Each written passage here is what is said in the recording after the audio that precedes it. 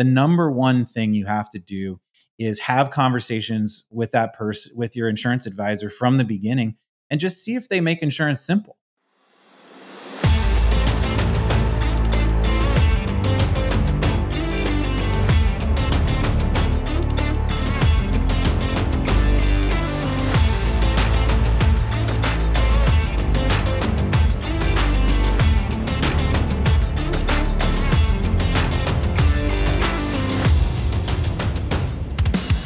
Welcome to the TCO Method, the only show focused on helping you massively increase your net operating income. I am Andy McQuaid, and thank you so much for tuning in to another Saturday interview special, this time with my special guest, Jeremy Goodrich. Jeremy is the Chief Protection Officer at Shine Insurance Agency, host of the Managing Commercial Real Estate Risk podcast, and the CRE Risk King on LinkedIn. An expert in CRE risk management and asset protection, Jeremy is a teacher at heart and helps his clients understand the challenging world of real estate insurance and assists them in building a strategy to mitigate and minimize risk and exposure while making sure that they have the right coverage to protect their assets. Jeremy, thank you so much for joining me. I appreciate you taking the time. How you been? I've been wonderful, Andy. Thank you for having me. Really excited to chat with you and talk to your audience about something that, is a little bit hard sometimes, risk management, but actually, if you think about it, absolutely increases your NOI over and over again as you think about it in your commercial real estate portfolio. So happy to just dig in and share with your audience today. Awesome. Well, we've seen tons of stuff in the news about the shocking or maybe not so shocking developments in Florida and Texas and other parts that have been negatively impacted by all this crazy weather that we've been having and just insanity with tenants and all the other stuff. So I guess maybe we start with current events and where the industry is. I know they've been losing their butts for the last several years, and they've decided this year to really kind of pile on and stop losing money. And there's a lot of people who are cranky about that, but it's a business. So It's to be expected that they're not just going to hemorrhage money because people don't want them to have their rates go up. You know what I mean? So why don't we start there?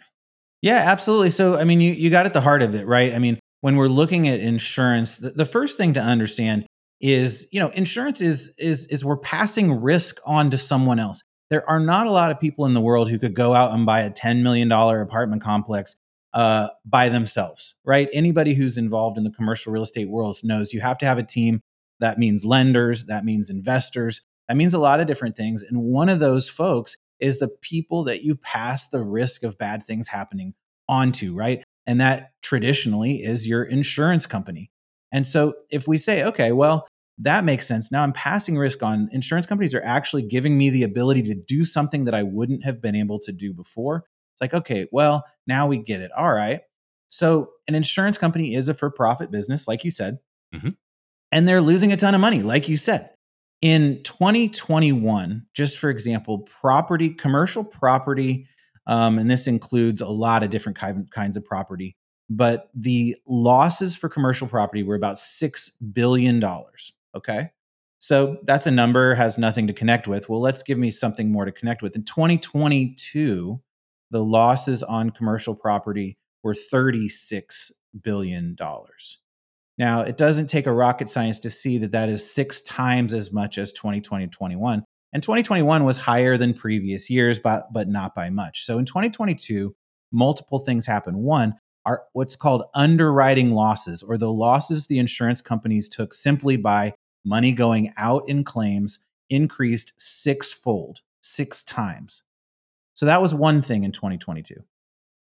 The other thing in 2022, for anyone who invests in stocks, bonds, any of those other places we invest besides commercial real estate, is that it wasn't a great year for investing on that side either, right? A lot of people lost a lot of money on that side. Well, where do insurance companies put all the money that they have in holding before that they can, pay it out in a claim? Well, they put it into stocks and bonds and real estate and other kind of investments. And so it was sort of a double whammy. Not only did they lose money on the underwriting side, just how much they had to pay out in claims, but they were also losing money on the market. And so insurance companies started to freak out, probably is the best word for it. And we saw this in early 2023, where insurance companies were doing one of a few things. One, They were just closing up shop for new business. If you were in Texas, for example, you mentioned Texas as a state that has had a drastic change, right? Um, Insurance companies were canceling policies. No one, and then you asked your insurance agent to go out and find a new policy, and they're like, "Man, there aren't very many people out there." Suddenly, your insurance policy is going from $20,000 a year to $100,000 a year, or something crazy like that. Right? A lot of Texas property owners were experiencing that, and that was because it's a supply and demand thing. If insurance companies are all shutting down in Texas, then the ones that are left are going to say, "Huh, well, if I'm going to take the risk, if I'm going to be willing to insure these properties." I'm going to charge a lot more money for it. And so Yep. that's what we really saw. And that's the current market across the country, really, right now. I mean, those losses that I said, 36,000 or 36 billion instead of 6 billion. Um, that is not just Texas. That is not just Florida. That's not just Louisiana. That is across the country that we're seeing. Um, in fact, in 2023, right now, as we're recording, we're in Q3, right, of Yep. 2023. And we've already crossed beyond the $36 billion of underwriting loss that we saw in 2022. So 2023 is already going to be a worse year when it comes to claims, disasters, things of that nature than 2022 was. The good news is that the stock market and that kind of area is doing a little bit better. And so we're seeing the other side of investment potentially looking better. And so if we can just get a few fewer big hurricanes or big storms, I think we could see things turn around a little bit in 2024 and start to see some stabilization in the insurance industry. So that was a quick version. I don't know where you want to go from there, but that's kind of the high level what's going on in the industry right now. So the only real question I have that I really kind of cued in on was the potential turnaround in 24. Now, typically we don't see companies once they raise rates come back down unless there's some sort of outward market pressure like a commodity where the price drops, and then for the raw materials and whatever. In a service business like this, where you're literally taking on risk, how would they price that in, and would they lower rates, or is that something where we just might see it flatten and then just normalize over time?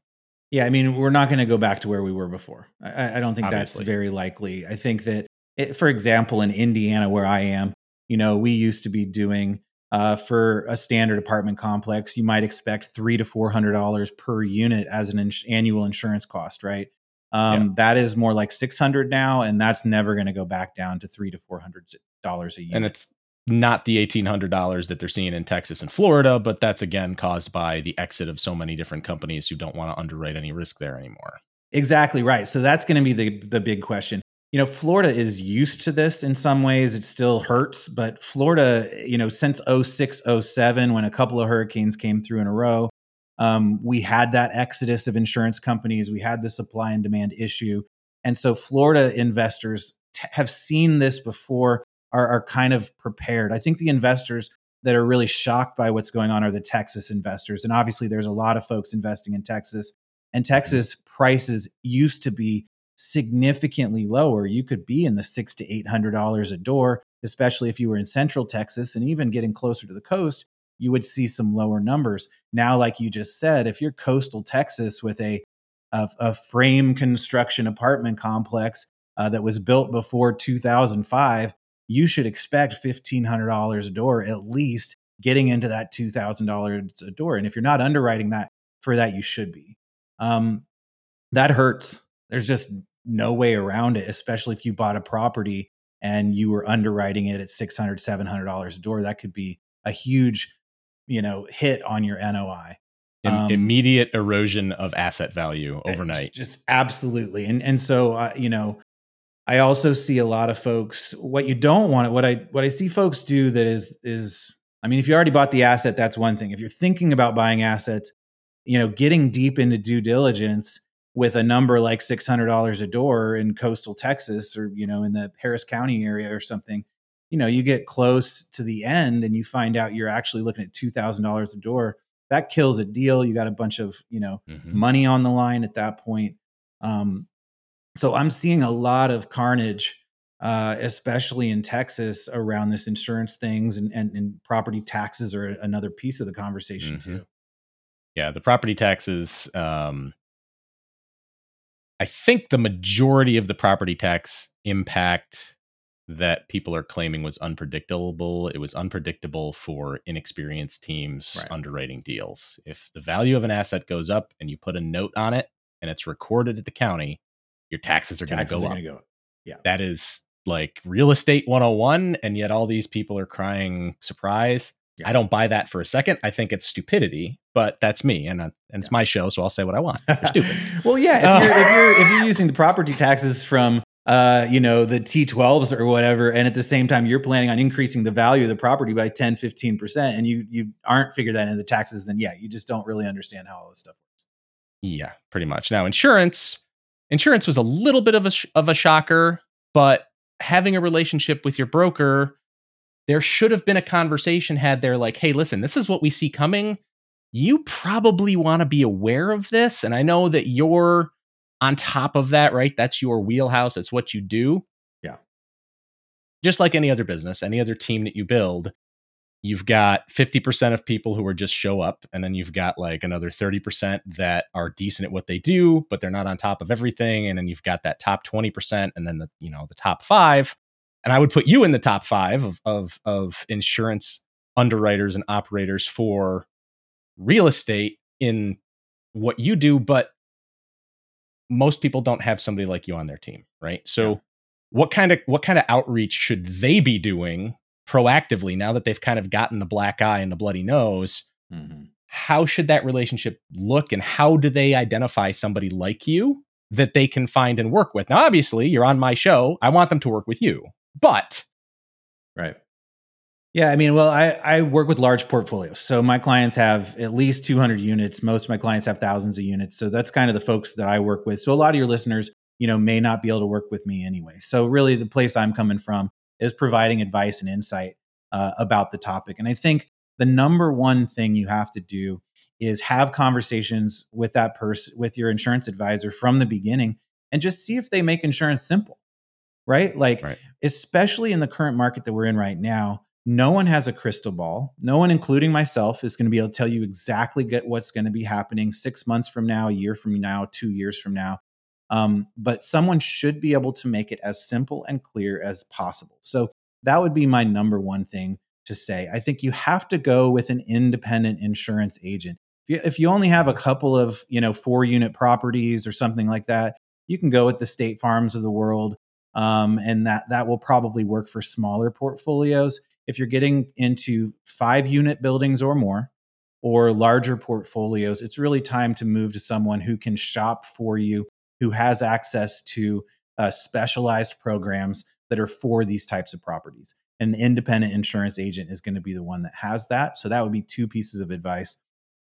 And then if you can get someone who really understands commercial real estate, I think that's a big piece. If someone, like, when I'm thinking about a conversation I have with an individual who's considering purchasing a 300-unit apartment complex, I understand what they're doing. I understand where they're putting the number I'm providing them.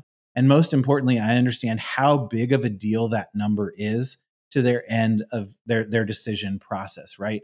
When you submit an LOI, when you're going through due diligence, and of course, when you're now into the asset management part of your business plan, every line item matters. And if your insurance advisor doesn't understand that, doesn't get that, then they're going to be more likely to say a number that's lower, because now they're trying to attract you. They're trying to fish you in, right? And get you to work with them. And so what's their motivation going to be? Well, they want to say a number that's lower. What I want to say to clients is a conservative number. I want to say a conservative number from the beginning, and I want to say a conservative number for what I believe the increases will be over time. And so it's an entirely different mentality. And if you get roped into the wrong person, they're going to, decrease your NOI, which is the bottom line of the whole thing, right? Yeah, absolutely. And I had a conversation with an investor last week who had a fire that had an arsonist who took out 2 of his buildings on a 3-building property. Yeah. And he was massively underinsured and had no idea.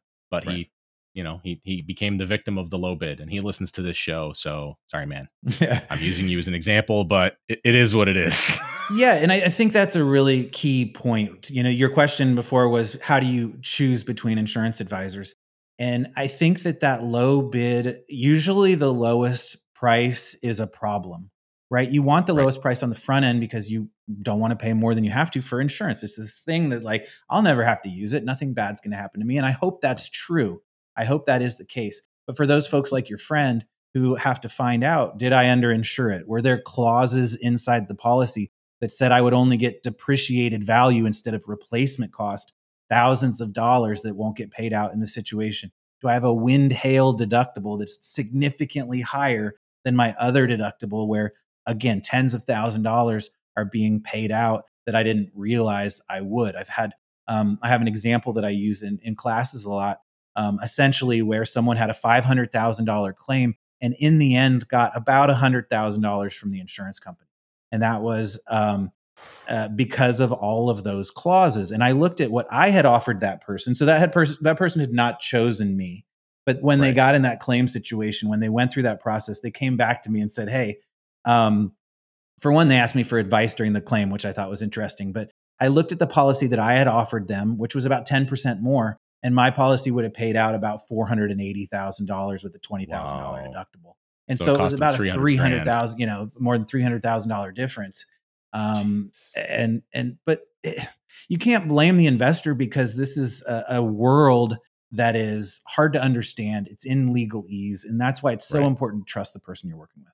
Yeah, absolutely. And I think that, having an expert that can advise you is super important. When you build your team will make or break you, especially in real estate, right? You use your cousin Ted, who's a real estate agent part-time, and he works with homeowners. He's never going to find you the residential real estate that you're looking for as an investor. It's just not going to work out. Maybe he might get lucky and find you like a lake house you can turn into an Airbnb, but you're going to be buying that at retail. You're not going to be buying that, anything but turnkey through that guy. And It's the same thing with your insurance advisors. It's the same thing with your consultants that you bring in. Your attorney needs to be a full-time real estate attorney. Cannot stress enough how specialized and fragmented and just broken up real estate is across the country. Mm-hmm. And every situation is a little bit different, but you need somebody who understands it. And even if they're not familiar with that specific property in that specific market, they're in the game enough where they can figure it out pretty fast. Absolutely. And that's true, like you said, you think about property management, right? If you think about property management, probably the single most important thing that you make a decision about. If you're having property managers come on, they're going to make or break your deal. Those people are all going to say that they know how to do what they do. So how do you find out if they really do? Well, you ask other people that they manage properties for. You trust but verify, which is important in all the processes. So I think you've got it right. You just really have to make sure that your insurance advisor has access to the best products, has access to the best prices for quality coverage that's actually going to take care of you when something bad happens. Right. Absolutely. And something bad will always happen. There'll always be that guy, walking down the street. And I use this example because another investor that I am actually partners with on some storage, he had somebody walking by the end of his driveway and there was a pothole. And the guy was like, oh, look, a pothole. And he purposely put his ankle in there and tried to fall over 5 different times, had it on camera, watched the guy do it, didn't stop him from suing. Nope. You can see the guy trying to hurt himself in the stupid pothole over and over again on camera. Absolutely. And he's still litigating it. And it's been a year and a half. Really? Yeah. Those clients I have that have thousands of doors, every single one of them has some kind of liability claim going on, right? Some kind of claim. Usually it's a tenant. Usually it's walking out to their car, a sidewalk, a tripping, or, some kind of tripping hazard, and they hire a personal injury attorney. And, most of them don't get a whole lot of money. But you still have to the investor still has to defend themselves and all that kind of stuff. So it's just a part of it. Yeah, absolutely. It's an ugly part, but it costs money. People wonder why insurance is expensive. People wonder why, construction is expensive. People wonder why all of these things that impact their day-to-day lives are so expensive. Mm-hmm. Well, it's because we're a litigious society and there's no loser pays laws. We're one of the only developed countries in the world that doesn't force the loser of a lawsuit to pay all the legal fees and bullcrap that goes into defending it.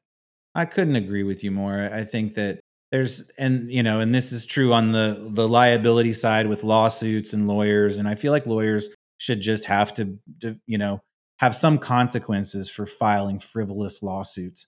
I think on the property side, there's the public adjusters who in some situations can be valuable. A public adjuster is someone who you hire to help you navigate the insurance company in a claim situation.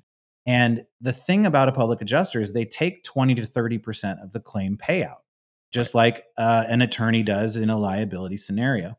In a property scenario, claims are a lot more clear cut and straightforward though. And so you see a lot of public adjusters come in, promise the world, talk about how insurance companies are awful and terrible and they're going to be awful and you're going to hate it, and then they get in the middle and they actually make a ton of money off of the Mhm. situation, in a situation that you could have navigated on your own or with a good insurance advisor without a public adjuster. There's Right. certainly times when public adjusters are necessary, especially if an insurance company is trying to screw you over. I think that's a time to get a public adjuster involved, but you got to give your insurance company the chance to do the right thing first. Oh, absolutely. And a lot of people don't have any type of industry background to really know that. And Right. so what you're sharing right now is going to be hugely valuable if they listen to the show. Yeah, So, absolutely. yeah, I mean, in my own personal life, just in my house, I had a tree fall on it and they came out and it was a Mika, I think, and Mhm. they're terrible, but it Mhm. is what it is. And they came out and they looked at it and they were like, okay, we're going to give you a check for 3 grand. Meanwhile, it's a hip roof. They were only going to cover one face. Yeah. And I've been in the industry long enough. I called a buddy who specializes in just doing fire, water, and storm damage restoration for insurance companies. He brought his Mhm. Xactimate on his laptop out and he did the quote. He's like, dude, this is 7.5 grand, 8 grand all day long. Yep. Handed that over as an estimate, and they were like, okay, we'll pay it. Yeah. Yes, you will. Thank you. Yeah. And I think that's the other folks. There are a lot of free folks that you can use in a claim situation that are not going to take 30% of the claim payout, right? The remediation folks who come in and clean up the water or fire damage, things of that nature, those folks should be knowledgeable about the Xactimate system, which is a standardized system for pricing that insurance company professionals and contracting professionals speak the same language in, Yep. right? Those folks can help you. The contractors should be knowledgeable. If you're working with contractors in a claim scenario, you should be saying, hey, have you worked with insurance companies before? Are you comfortable with the insurance process? Because it is a specific process. Some Absolutely. contractors want to come in and just charge whatever they want. That is Yeah. great. No. That's awesome for them, no problem, but is not going to work in an insurance claim, right? And so you Nope. really want to understand who you're working with through that process. Oh yeah, absolutely. Absolutely. So Um, you and I have talked in the past about the TCO method and potential for creative underwriting by mitigating risk and all that other fun stuff that goes Mhm. into just planning for stupid, putting resiliency into your business plan, making sure that you're prepared for the unexpected because it happens and it should be expected in some cases, right? Like you put water and appliances in a 3-story apartment, somebody's eventually going to pull that Right. stupid refrigerator out from the wall, and that little Right. plastic elbow that feeds the water is going to break off, and you're going to have 2 or 3 units of flood damage, right? Drywall and all the other stuff. Like there's things you can avoid, right? We call it the Mhm. stupid tax. Right. There's Yep. stupid tax you can avoid. What are you advising some of your clients to do right now that helps them with the stupid tax? Well, I think that it really comes down to how you set up your risk management system. Now, that sounds really nerdy, but all you're doing this a ton. I mean, due diligence in and of itself during the acquisition process is nothing but an exercise in risk management. Like, what Mhm. are you doing? You're going and saying, okay, what is the risk? What is the risk to the profitability? What is the risk to the safety of my tenants? What is the risk to the safety of my employees? What is the risk to my pocketbook and my investment in this deal? You're figuring out all the risk associated with that given business, that given apartment complex or given tall building, office building, retail building, Mhm. whatever it is you're looking at, and deciding whether it makes sense for you to actually acquire and get involved in, right? That's a Mhm. great risk management strategy that almost every investor has, and if you don't, you should, is your due diligence process from beginning to end. Are you going to snake the sewer system, right? There's a cost associated with that. Are you going to check the Mhm. water lines, check, things that are going out? All of that is risk management. Absolutely. I think that the best thing people can do is just shift their mindset from the idea that they're trying to get away with the cheapest thing in the world to how can we balance taking care of our tenants, taking care of our employees, and taking care of our pocketbooks at the same time. if we put a hand railing into a staircase and that helps an older person get up and down the stairs in a safe way, yeah, sure, that avoids a lawsuit. Absolutely. But it also makes sure that person doesn't actually break their leg. It makes sure that person actually doesn't have to stay home for 3 months and not go to work because they hurt themselves at your property, right? I mean, things are going to happen, but your strategy with your property around safety is not just about money. It's not just about some insurance company wanting you to do all these things. So whatever. It's about the safety of the entire ecosystem, and I think that Mhm. mindset is really key. It is. I agree completely. I can't tell you how many due diligence walks I go on, and they bring me because I look at things that their guys don't look at, right? So I walk in and I see a yellow smoke detector on the ceiling that's 25 years old. I'm like, that thing doesn't work anymore. Yeah. There's no chance. Zero chance that's actually functional. Well, we push the button and it beeps. Okay, well, great. So the button works, the battery works, and maybe it's hooked up to the central system, but when a fire happens, it's not going off. Like, Hmm. it's just there. So that's one of the things. Like, okay, you guys have to gut all of these. Like, they all have to go. I don't know what else to tell you. You're not going to like it, but it is what it is. You're going to have to spend time on this, and then all the regular stuff that just breaks down: stairways, handrails, Hmm. any of that kind of stuff. All of the appliances, all of, like, do you have fire stop cans installed? It's something that I've seen operators who have shifted to captives, and maybe we'll talk a little bit about that option, but Hmm. they've shifted and done a captive program where they're going to eat the first part of that risk. Yeah. And part of their risk management became, okay, well, I'm in these C apartments, and yes, we supply the appliances, but most of the issues we see are happening at the stove. So we're going to just put stovetop, fire stops in on all the microwaves, all the range hoods, underneath the cabinet if there's neither of those things, and we're just going to tell tenants if their stuff gets stupid, they're going to have fire extinguishing powder all over their food, and it just is what it is, and they don't care. And Hmm. stuff's good for 3 years. It's expensive, but from a risk management standpoint, if they're going to own the first X number of millions of dollars of liability that they have to write a check for, they probably should have something like that in place. So, Hmm. what else are you seeing people do? Due diligence is hugely important. Pre planning for the stupid is hugely important. What else are people doing right now? Obviously, they're shopping around, they're trying to find the cheapest policies. But again, that's part of the race to the bottom. If they haven't already experienced a catastrophic loss where their insurance didn't cover them, they're just going to take the lowest thing. They always seem to learn through the school of hard knocks. So, what's the answer? Like, what else should they be looking at as opposed to just getting bloodied at some point in the future? Yeah, and so I want to just add on to what you said there, because I think I talk with a lot of investors, and when I do the preliminary call with someone to see if they're the right fit for working with me, it's amazing to me how you see two different mindsets, and these two different mindsets are always aligned with successful business owners, successful commercial real estate investors, as opposed to folks who are struggling and not getting it done. And the big difference is what you just described there. Having I've had multiple people who talk to me, brag almost about their safety systems, like the fire suppression you just talked about. And they just talk to me in this way that's like, they're almost, I don't want to say they're pumped about it because that's probably going a little bit too far. But they're really proud of the safety systems that they put in. And of course, they know they're talking to a risk manager. So I'm a person who's going to appreciate it, right? But Right. these are people who are proud of the systems that they've put in place, proud of the way they take care of their tenants, proud of what they're doing and how they're doing it. And of course, it's based on a strong fiscal, system and business plan.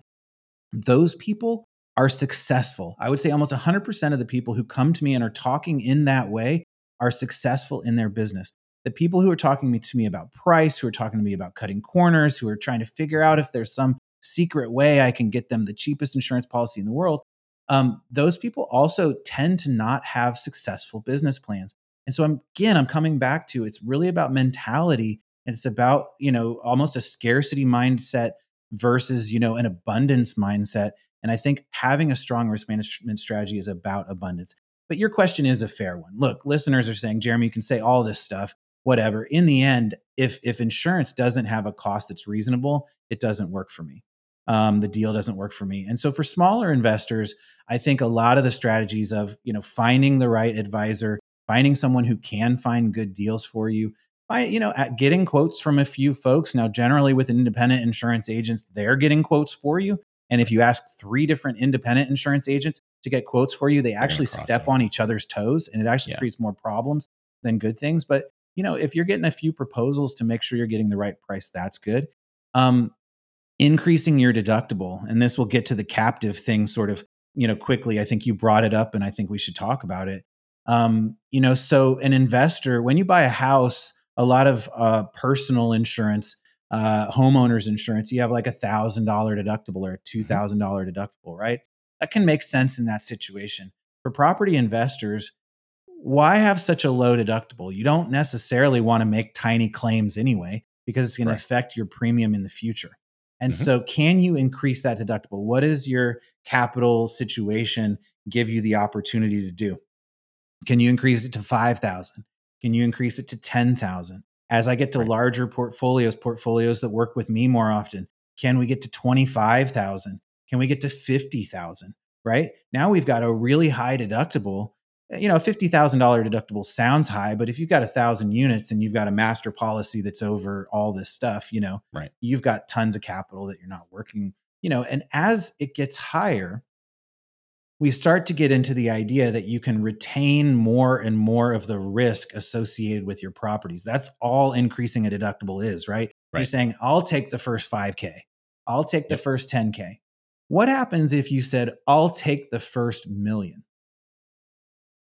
Now, most of your listeners are probably saying, well, it would mean I would be in trouble, right? And so that's true. But for investors, a lot of the investors out there are spending 2, 3, $4 million or more on insurance premium.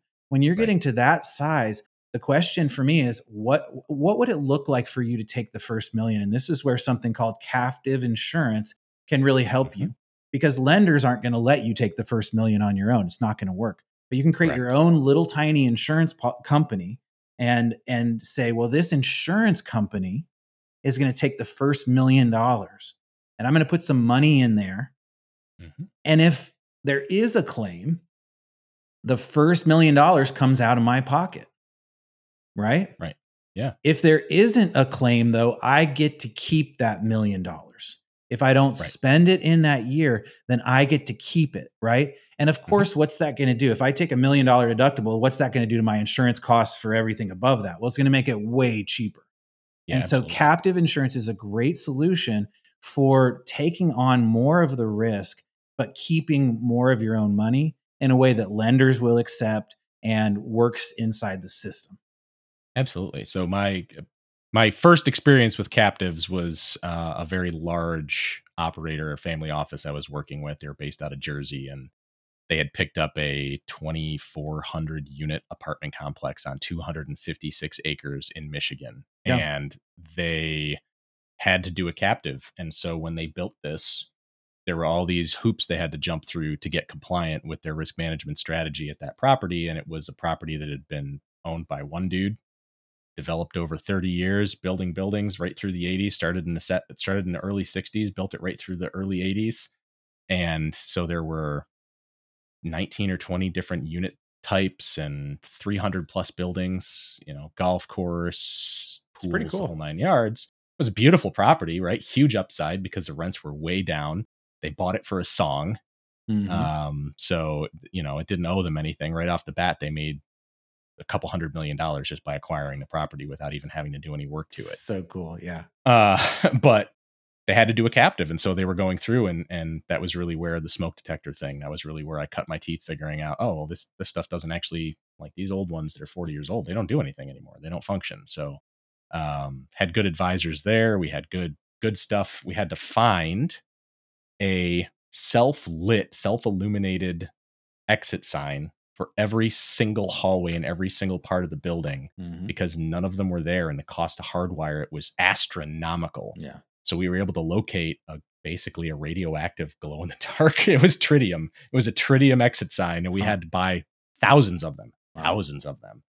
Yeah. But in the end of the day, they saved a ton of money. They established the captive for that particular property, and they were able. I think they're actually using it across their entire portfolio now, which is getting close to 20,000 doors. Yeah, it's a great So example. And they're, if they have a year where they have significant losses, then the captive, probably doesn't help them a ton, right? Because they're losing the money out of pocket that they would have paid in insurance premiums. But the place that a captive really helps is those years that you don't have as many claims. And then you get to, if they had $3 million in insurance premium for that particular property, and they were able to retain $1 million of that premium and just put it into the captive, then if they have a claim, if they have $1 million in claims, well, they spent about the same amount of money that they would have anyway. And if they Right. don't, then they keep that $1 million, can reinvest it and turn it over. That is the beauty of captives. The other value of captives is there are some properties that are just simply not capable of finding standard insurance anymore. I mean, Louisiana coast is probably the biggest example. A captive that recently I was a part of had a $17 million captive. This person had a ton of capital, and they took on $17 million of exposure, primarily because they just couldn't get property insurance for these properties on the coast of Louisiana from anybody that was reasonable. And because they Wow. had the capital to do it, they essentially completely self-insured with that $17 million. Now, that's an extreme example, but when you're talking about 20,000 units, like you just described, it's just a bunch of extra zeros on the end. Yep. And so a lot of things can happen. A lot of your listeners, this is a far off into the future of their portfolio journey. But, for folks who have even 1,000 doors or 1,500 doors, a captive is something that at least your insurance advisor should be saying why they feel it's not the right option for you if they're not saying it is. Right. And again, it comes down to who's on your team and what do they know and how experienced are they in the industry. I can guarantee you that the vast majority of people at my local RIA and that listen to this show aren't there, haven't dealt with it unless they've worked for a commercial real estate brokerage at some point in the past, or they're doing like syndications or something like that. Now, what I've also seen is a lot of these newer operators, and not dissing anybody who's listening to the show, but a lot of newer operators have spent the last 10 or 15 years with ZIRP, right? Zero interest rates. So money's been cheap. Mm-hmm. A lot of operators didn't even have cash reserves because the cash was so cheap and easy to get. They could just draw it off their line of credit and pay 3% or 4%. And anything under 4% is free money. You know what I mean? Yeah. So, their risk of exposure, if they had to tap into some sort of capital, access capital, they could just go to their lender or pull it from their line of credit that they have at their bank on their business. And now that's not the case because suddenly the cost of capital has doubled. So you guess what? You have to have cash reserves now. You have to be able to plan your capital expenditures. And a lot of them have no experience with planning capital expenditures. They have no experience with estimating timelines for failure on stuff like anything other than a furnace or a hot water tank. Those are always the hot ones everybody talks about when they take these guru courses. Always check the dates on your furnaces and hot water tanks. Check the dates on your roof. And, blah, blah, blah. Well, that's great. But what about all the other crap that has a limited lifespan? That's in your apartments, that's in your properties that you're going to need to deal with if you're going to hold this asset for anything longer than a couple of years. Yeah, and I think that's where it comes down to your due diligence checklist is, from acquisition to asset management, right? Your acquisition checklist is the first example of what you're talking about, but your asset management checklist that you should be, you should have your weekly checklist, you should have your monthly checklist, you should have your 6-month checklist, and you should have your annual checklist.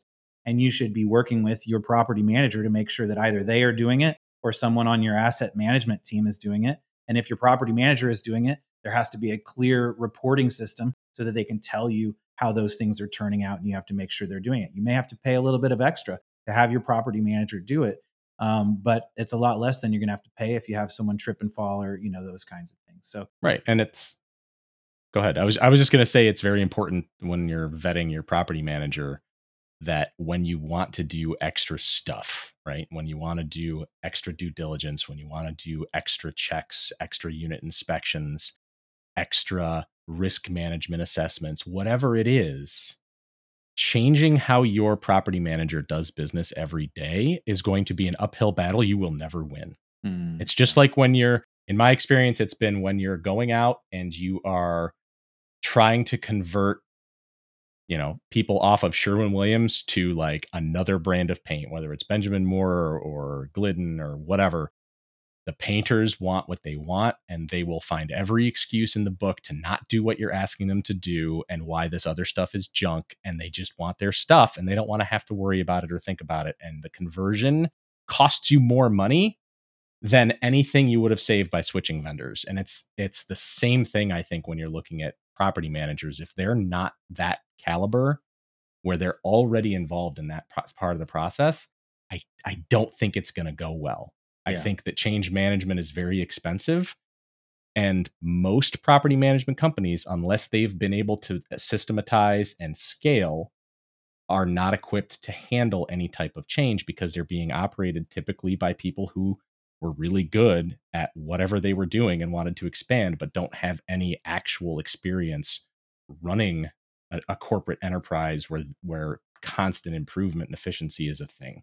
Yeah, and I think that's where you get into if you what you need more than anything from every person on your team is clarity. If the property manager says, "Look, here's what I do. I'm not interested in doing all your extra stuff. I'm not interested in all these additional checklists, but I am really good at the foundational things I do. We do leasing well, we do maintenance well, we do a really good job of this at, these XYZ."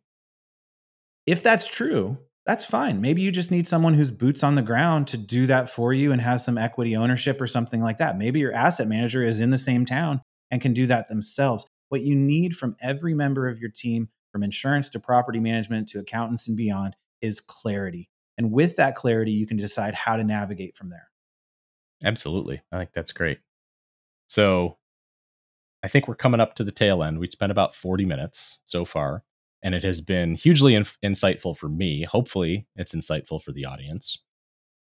What else have we not touched on yet that you think needs to be keyed in on? I think we've really dug in. I mean, we've talked about the current state of the insurance market. It is what it is. And we have to realize that. We have to underwrite for it. We have to adjust our business plan for it. And we have to have really good advisors that make sure we're getting the best scenario we can. We've talked about taking on more of the risk ourselves. For small investors, that's just a slightly higher deductible. For bigger investors, that's higher and higher deductibles, all the way to a captive structure where you're actually taking on large portions of the risk yourselves. We've talked about not going for the cheapest policy because it's going to burn you in the end. And the example of the person who chose a 10% cheaper policy than the one I offered and ended up getting about $100,000 in a claim scenario instead of $480,000 in a claim scenario. And we've just talked about clarity across your strategy when it comes to team, making sure that every member of your team is clear in what they're doing, is capable of handling the piece of the puzzle that they're playing, and they're an A player in the game. When I look at my team, my business is an insurance agency, right? I turn around and look at my team and look at all the players, and I look around and I see A players, and there have been some B players and there have been some C players, and it's been a little tough to kind of move and change seats and ultimately move those folks out of the organization. But if you look at your team and you look at A players, then you're doing things right. And if you're not looking at A players, then you've got to think about, how can I start to get A players in? Maybe you're newer, so it's harder to get A players at that point, right? Right. So how can I get a B player? How can I get someone who's, a B player trying to be an A player? It's sort of like a C class property trying to be a B class property. Who's right? coachable? Yeah, who's coachable? Who can I take in that scenario? So, at some point, as a commercial real estate investor and as a business owner, you realize that the primary role that you play is team manager, is the person who's making the baseball team. You're not hitting the balls anymore. You're not catching the fly balls.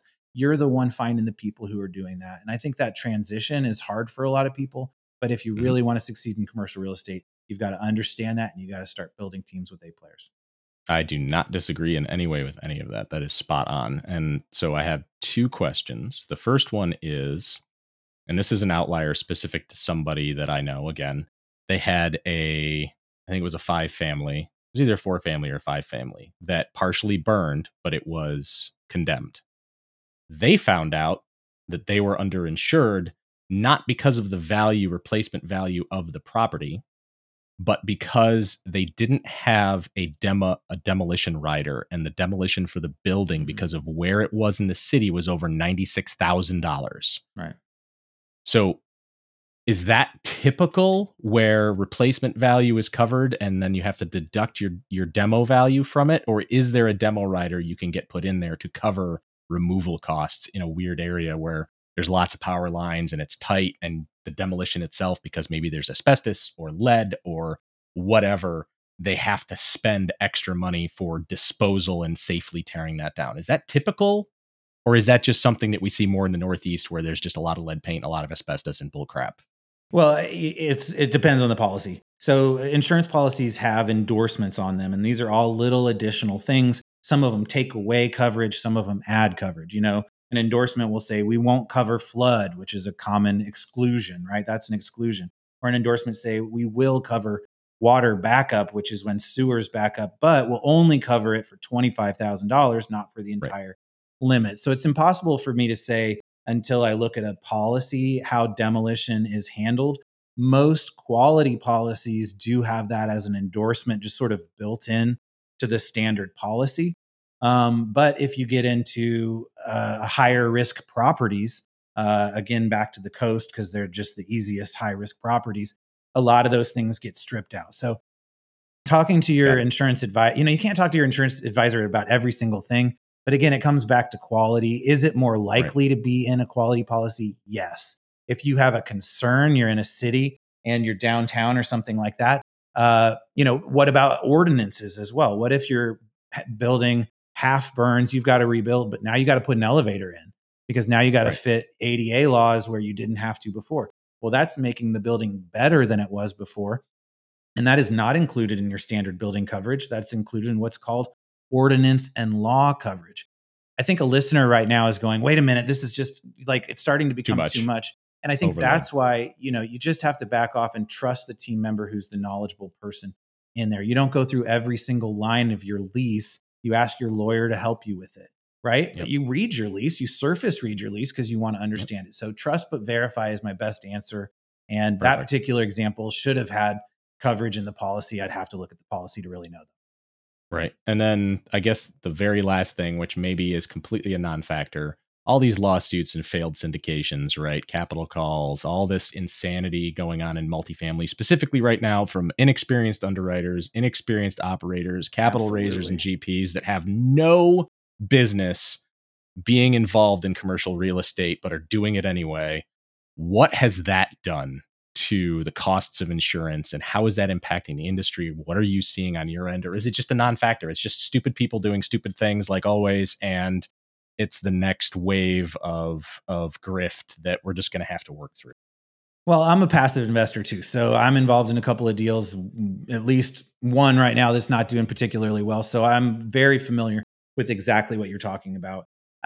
From the insurance perspective, I think it affects in the sense that you're more likely to have lower risk management. You're lower, everything we've talked about in this conversation is done well by good investors, by a good sponsorship team, by people who have done this over and over again, who have systems and successfully do it. Where are the problems with folks who aren't as good at it, who don't have as much experience, who make mistakes, and then suddenly there's a fire, suddenly there's a lawsuit, suddenly there's something going on there. So I don't know that the experience is a direct relationship with the cost of insurance, but the fact that claims are high anyway, more of that inexperience is going to be more claims, which ultimately turns around to higher costs for folks trying to get insurance. Not exactly a direct relationship, though. Well, I see it in what I do because most syndications, if they're doing the typical now, which is the 506, they're only going to hold that for 5 to 7 years, right? That's on the outside. Yeah. So they're planning for immediate returns and immediate return of capital to the investors so they can pay what they need to pay, which means that they're cheaping out and participating in the race to the bottom on the front, which in and of itself increases risk because they're going to be using cheaper product, lower resiliency, lower lifespan, lower useful life. The units are going to get beat faster. They're going to have to do rehabs and turns immediately after they dump that asset, which means that they're eroding asset value as they go because they're taking this thing they took from a C to maybe a B minus. And by the time they're done with it, it's going to be whooped again and it's going to be a C. So for me, that raises risk. Oh, yeah. And another example is, a lot of these 70s builds, late 60s, early 70s builds, they're the lowest hanging fruit for someone who's a new investor. The price is really low on them. So it seems like a really good opportunity. What you're missing is aluminum wiring that's potentially causing a lot of fires and making insurance a lot more expensive. Breaker boxes. And a lot of those newer investors aren't going to invest the capital to actually increase it, fix it to where it's at safe. And so you get a lot of problems there. So this is what I want to do. Tell everybody who's listening what your ideal client is, how you can help them, where they can find you. So, my ideal client is someone who embodies the things we've talked about in this conversation, who is a risk manager at heart, who has a mentality of keeping their employees safe, their tenants safe, their business safe, both financially and physically, who has a larger portfolio. Like I said, my minimum is 200 units. And so has to be in that larger space, and someone who really wants some creative solutions, an advisor who is going to be a part of the team.